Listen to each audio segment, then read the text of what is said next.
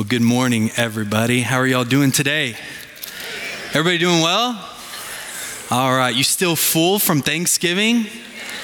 How many plates? Come on, be honest. 1, 2, 3, 4. The 5 and 6 platers, we're gonna have a prayer service for you afterwards today. Man, well, it's so good to be with you this morning. Yesterday, at the 5 o'clock service, I said my opening statement was happy summer. Because it was like 100 degrees yesterday. And then today it's like cold. I don't know which it's going to be today. So I have to go outside, stick my hand out of the front door, Is it hot? Is it cold? And come back and figure out what to wear. Do I need a jacket or do I need my tank top, I don't know which one it is, but I'm so glad to be here with you this morning. For those of you who don't know me, my name is Samuel, and I have the honor and the privilege of working here at Oak Hills Church, specifically working with high school students and college and young adults. So please pray for me. I'm extremely passionate. I'm passionate and about seeing young people in the next generation just come to know their identity in Christ. I love seeing young people get it. I love seeing young people see Jesus and embrace him in the life that he's prepared for them. And I'm thankful, just in a season and in the spirit of Thanksgiving, I'm thankful for a church. I'm thankful for this church that invests, that pours their energy and hearts into seeing the next generation of young people rise up and know who they are in Christ. So church, can we give God a hand for that? Can we thank God? One of the ways that I get to do this is by teaching them scripture, teaching them the Bible. And I love doing that. I love helping them understand who Jesus is. I love helping them understand how to apply biblical truth to their everyday life. A lot of people, they're like, Sam, you're a Bible guy, or you're the church guy. Sam, you're the Bible guy, or you're the church guy. And I totally embrace those titles, but I'm a Bible guy and I'm a church guy because I'm a Jesus guy. And I care and I love Jesus deeply, and I'm thankful for what I get to do here at Oak Hills. As Keith mentioned, we are kicking off a new series entitled Behold. But for those of you who were here for the Alive in Us series, can we just give God a hand for that series, for those sermons and those messages downloaded through Max and through Travis? That was a powerful sermon series. And so I hope and pray that your relationship with the Holy Spirit has begun, has grown, and has strengthened through that. If you have no idea what I'm talking about, you're like, this is my first time. I'm so glad you're here. We're so glad you're here. Can we give our guests a hand? Those of you guys who are here for the first time at Oak Hills, we hope and pray that you'll call Oak Hills Church home. Well, I'm going to go into Luke's gospel, Luke chapter 2. So if you brought your Bibles, you can go ahead and turn there. Luke chapter 2, starting in verse 8. If you don't have them, that's okay. We'll have it up on the screen. And here's what Dr. Luke writes. He says, and in the same region, there were shepherds out in the field, keeping watch over their flock by night. And an angel of the Lord appeared to them, and the glory of the Lord shone around them, and they were filled with great fear. And the angel said to them, fear not, for behold, everybody say, behold. Behold, I bring you good news of great joy that will be for all the people. For unto you is born this day in the city of David a Savior, who is Christ the Lord. Church, can you say amen? Amen. Let's pray. Father, thank you so much for these moments. God, thank you for this time, Lord. A dedicated space to worship you, a dedicated space to, God, grow closer to you. God, I thank you for each and every person in this room. Pray that you would bless them. I pray that you would speak to them this morning. God, and we love you. We thank you for who you are. It's in Jesus' name I pray. And everyone said, amen. I want to start by asking you a question. Okay, I'm going to ask you a question, and I want you to answer this question honestly. Okay, we're in church. I want you to answer it honestly. By a show of hands, how many of you already have a paid subscription to Disney Plus? Hands all over. See, I knew it. You see, my home, we did too, but you know what? I wasn't even asked, hey, Dad, can we subscribe to Disney Plus? Like nobody at Julie didn't. They just went and did it all on their own. They just went and got their own subscription to Disney Plus. You guys know what I'm talking about? You guys ever heard of Disney Plus, the new app? Take a break from the Gospels, guys. Hop on your Apple TV. It's a new app. I'm fascinated. I'm fascinated by this. It's crazy to see also everything that Disney owns now, right? Like they own so much stuff. Specifically, they own all of the Marvel movies. Anybody ever heard of the Marvel movies out there? Okay, all right, okay. Some of y'all just need to take a break. Go catch yourself a Marvel movie, okay? Everyone loves the Marvel movies, right? Everybody. But the Marvel Universe films are a series of superhero films based on comics. Check this out. It's the highest grossing film series of all time. Highest grossing film series of all time. Currently, there are 23 movies produced by 3 different companies ranging over a span of 13 years and counting. There's more to come. And if you've seen Endgame, spoiler alert, if you've seen Endgame, the culmination of this series has been the conquer and defeat of who? Thanos. Man, that's the loudest I've heard you in church before. Thanos. We love these films, right? We love these films. Why? Because each individual story is actually part of a greater story. And I love seeing the connection with Captain America and with Iron Man, right? Like, and all of them coming together, telling a greater story. But you know, all Marvel is doing is taking some notes and cues from this thing right here, the Bible. For those of you who don't know, the Bible is a collection of 66 books, some 40 authors, ranging over a span of 1,500 years. 66 books, 40 different authors, 1,500 years. Each book is uniquely written, different literary genres, audiences and purposes. However, each writing that makes up the canon of Scripture all help us see the greater story. It's the story of God. The story of God. And throughout the biblical narrative, you see the foreshadow, you see the prophecy and telling of the coming Messiah, the coming King, one who would deliver and save his people from the enemy, Thanos, if you will. So this text that we read just a moment ago is the culmination of that. It's the main point of it all. And Luke writes and records the moment in time when Christ the Messiah would enter the world. And he says this, "Fear not, for behold, I bring you good news of great joy that will be for all the people." Side note, whenever any of you were born, did angels appear to some ranch owners out in the hill country and appear to some guys and some ranch owners and be like, "Hey, Sam's being born. Behold, little Timmy's being born," right? Did anybody do that for you? No, nobody did that for you. Nobody did that for me, but for Jesus, oh, they did. They did. Jesus is a pretty big deal. The birth of Jesus is a pretty big deal, which is why the angel emphasizes his coming with the word behold. Behold. This word behold speaks of this idea of look at this. Look at this. Like it speaks to this idea of clear focus on something. Another definition is pay attention. Pay attention to this. And lastly, it speaks to this idea of awe. Being in awe of something and wonder. Awe and wonder. Because you see, prior to this moment, there was a time where God seemed absent or silent. The majority of biblical scholars call it the 400 years of silence. This was a time where the Jews turned what was 10 commandments into some 600 commandments. Legalism was the belief. It was rules over relationship. The temple or place of God was corrupt. Rome's kingdom reigned, turning Jews against their own people.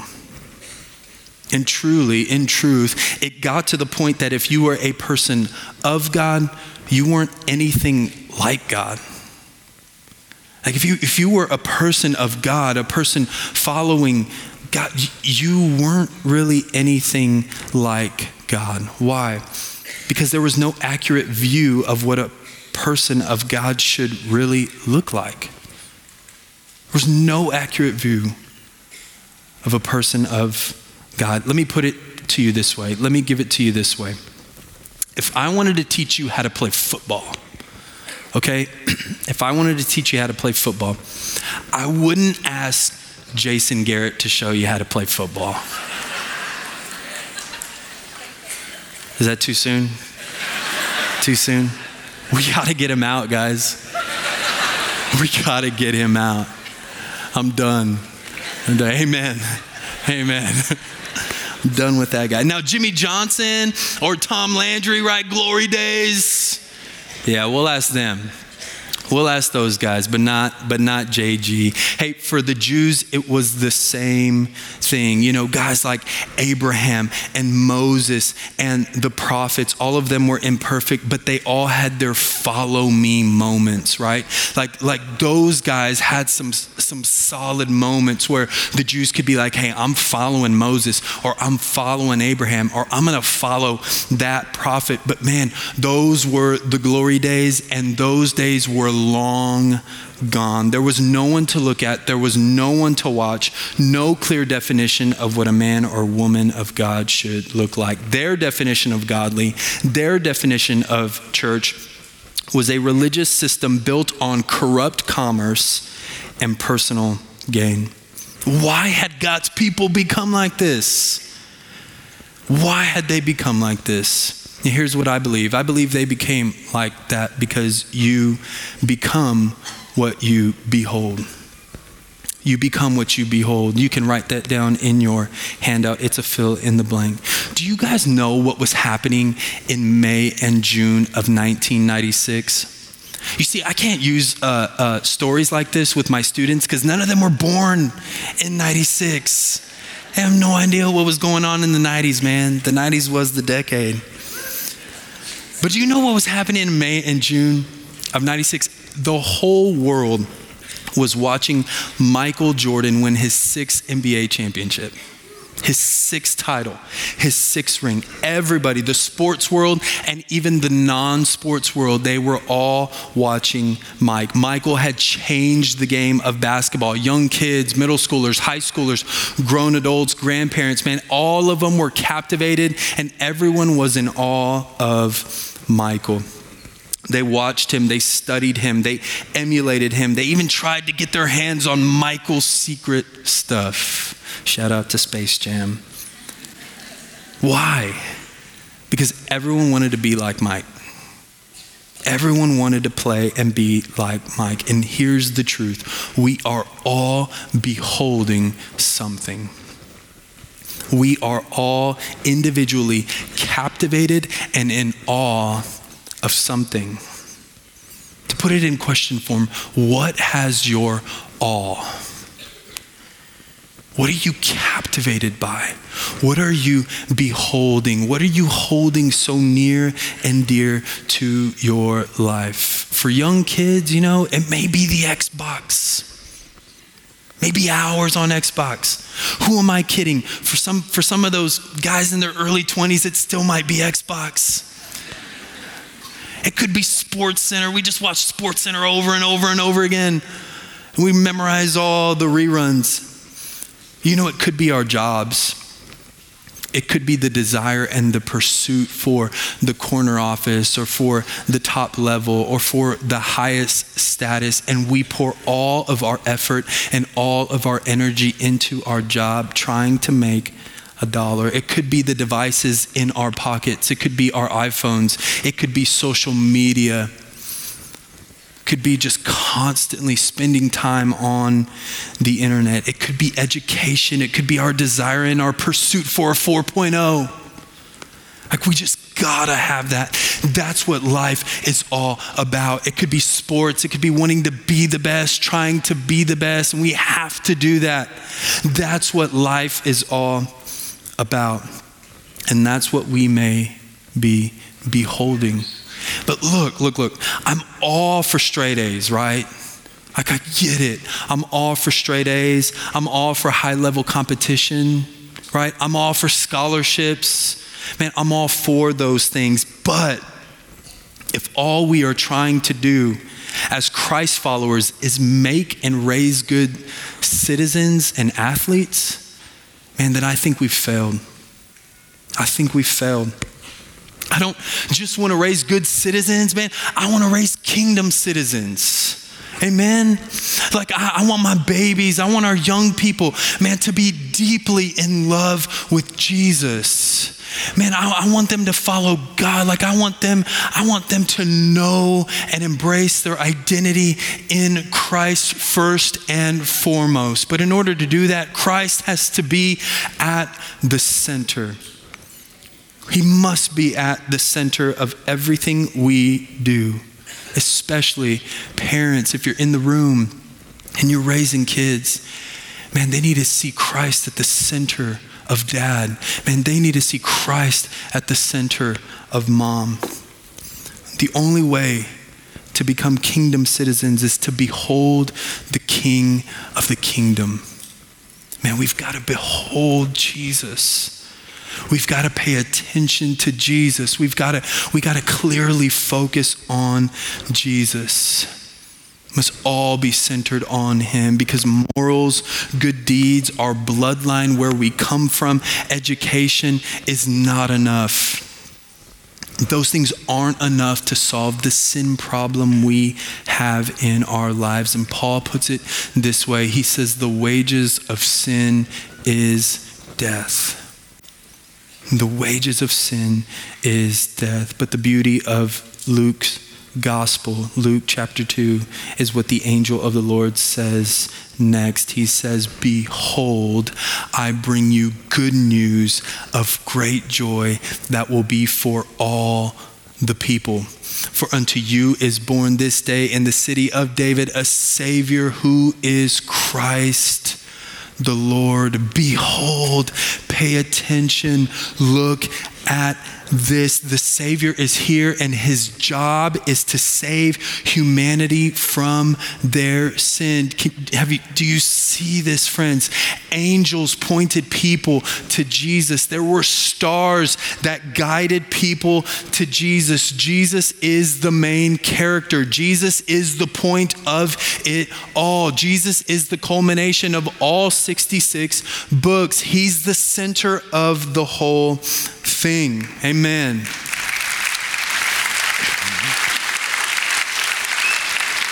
He's the hero who would come. The good news is not something. The good news is someone. And could it be that this was him? Could it be that this was the Messiah? Could it be that this was the deliverer, that this was the Christ? And it is. How do we know? How do we know? Man, I get that question so much. Sam, how do you know that Jesus is it? Man, how do you know that he's the answer? How do you know that he's the solution? How do you know? How do you know, Sam? John's gospel. John was one of the disciples and best friend of Jesus. And John would be the last living eyewitness to the life of Jesus. And John uses a familiar word to start off this bold statement. In John chapter 1 and verse 29, John writes this. He says, the next day he saw Jesus coming and said, say it, church, behold, the Lamb of God who takes away the sin of the world. Behold, the Lamb of God who takes away the sin of the world. Do you know that so many of the people in that day, so many of the religious leaders, so many of the Pharisees, they all thought John the Baptist could be the Messiahs. The Jewish people, they were asking John the Baptist, they were saying, hey, are you the prophet? Hey, are you the Messiah? They were looking for someone to follow. They were looking for him. There was no one. And John points to Christ. And he says, there he is. Behold, pay attention. Focus on Jesus. He is here. 2 Johns, one who came before to prepare the way, and one who was the last living eyewitness of Jesus, who would pen the Gospel of John and who would say, this is him. This is the Lamb of God. In order to understand this title for Jesus, the Lamb of God, we have to think way back to the Old Testament. You know the story of Moses and Pharaoh and the empire that was known as Egypt at the time. Has anybody ever seen the Prince of Egypt? You ever seen the movie? Just to catch you up, go watch the movie. It'll be a quick history lesson for you. But there were 10 plagues. Everybody remember the 10 plagues. And what was the last one? The final plague was that every firstborn son would be what? Would be killed. But God gives Moses instructions. God tells Moses, I want you to take a lamb. I want you to take a spotless lamb. I want you to take a lamb without blemish. And I want you to sacrifice that lamb. And then I want you to take the blood of that lamb. And I want you to wipe it on the doorpost. And that would be a sign. That would be a sign that your faith is in the one true God. And I will pass by and spare the firstborn son. Now, do you feel the weight of John 1:29 in that statement? Do you see the significance? Do you feel the seriousness of what was happening? We call that Passover, and Passover is still celebrated to this day. It was celebrated, but you know what? In that moment, in that time, that was a pretty heavy moment. Like there was a king who woke up that morning and walked into the other room and saw the life of his lifeless son. There was his firstborn son had been killed. His firstborn son had been slain. You feel the weight of John 1:29. The wages of sin is death. Paul says, so behold, look, pay attention, the Lamb of God. This is him, Jesus, the Savior, the substitute and sacrifice without blemish. The spotless Lamb is here to save humanity from their sin. And sin is serious. Sin is far more complex than our outward behavior. Far more complex. And the cost of sin is death. But the good news is, and what the angel declared to those shepherd boys that day, was that the Savior was here. And the beauty of grace is life. The beauty of grace is life, new life, Christ's life united with ours. I want to read you a quote from Dietrich Bonhoeffer. He's a famous scholar, and I love the way he puts this. He says, costly grace is the gospel which must be sought again and again and again. The gift which must be asked for, the door at which a man must knock. Such grace is costly because it calls us to follow. And it is grace because it calls us to follow Jesus Christ. It is costly because it cost a man his life. And it is grace because it gives a man the only true life. It is costly because it condemns sin, and grace because it justifies the sinner. Above all, it is costly because it cost God the life of his son. You were bought at a price. And what has cost God much cannot be cheap for us. Above all, it is grace because God did not reckon his son too dear a price to pay for our life, but delivered him up for us. Costly grace is the incarnation of God. Wow. Wow, the beauty, the power, and the significance of God's grace, which leads me to our next fill in the blank.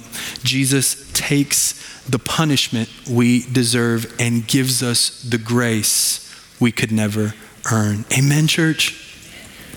Jesus takes the punishment we deserve and gives us the grace we could never earn. Behold, the Lamb of God who what? who takes away the sin of the world. Not he took away the sin of the world, not he will take the sin away the sin of the world, or not he might take away the sin of the world. No, he takes away the sin of the world. That's a present tense word right there. John is telling everyone that he not only stepped down into earth and lived a sinless life, he followed through all the way and died a sinner's death, defeating the enemy once and for all. Once and for all. So behold, so pay attention, so focus on the burial, focus on the life, the death, the burial, and the resurrection of Jesus Christ. For then John can write this, for from his fullness, John 1:16, for from his fullness we have all received what? Grace upon grace upon grace. Church, do you know what you get when you get God? Not wealth, not health, not prosperity. You know what you get when you get God? You get grace upon grace upon grace. And I don't know about you, but that's good news. That's good news, which is why the angel can declare, behold, I bring you good news of great joy. This is joy to the world. John is encouraging the churches he's writing to, which were scattered all over the known world at that time. Keep preaching the gospel. Why? Because Jesus is still saving people. He is still taking away the sins of the world. He was doing it long before. He's still doing it here today. Come on, church. Is there anybody in here who has said, yeah, Jesus has taken away my sin, my personal sin. I have exchanged my righteousness for the righteousness of Christ. I have beheld the beauty and the majesty of Jesus. It is no longer about me. It is about him and what he's done for me. Amen. Amen. Man, do you know what I want for Christmas? No, do you know what I need for Christmas? I need the grace of Jesus. Man, I need his grace. I need it every day because I recognize my sin. I recognize my shortcomings and I recognize my weaknesses. And I know that I can't do it on my own. I know that I need the help of the Holy Spirit who brings life into my soul, life into my body to help me stay focused, to help me to pay attention to Christ. Keep focused on Jesus. In conclusion, I want to read a passage to you from the Apostle Paul. It's in Romans chapter 5 in verse 20. I love the way Eugene Peterson translates it, so I'm going to read it in his translation. It says this: all that passing laws against sin did was produce more lawbreakers, but sin didn't and doesn't have a chance in competition with the aggressive forgiveness we call grace. I'll read that again. Didn't and doesn't have a chance in competition with the aggressive forgiveness we call grace. Man, Jesus is passionate about forgiving people of their sins.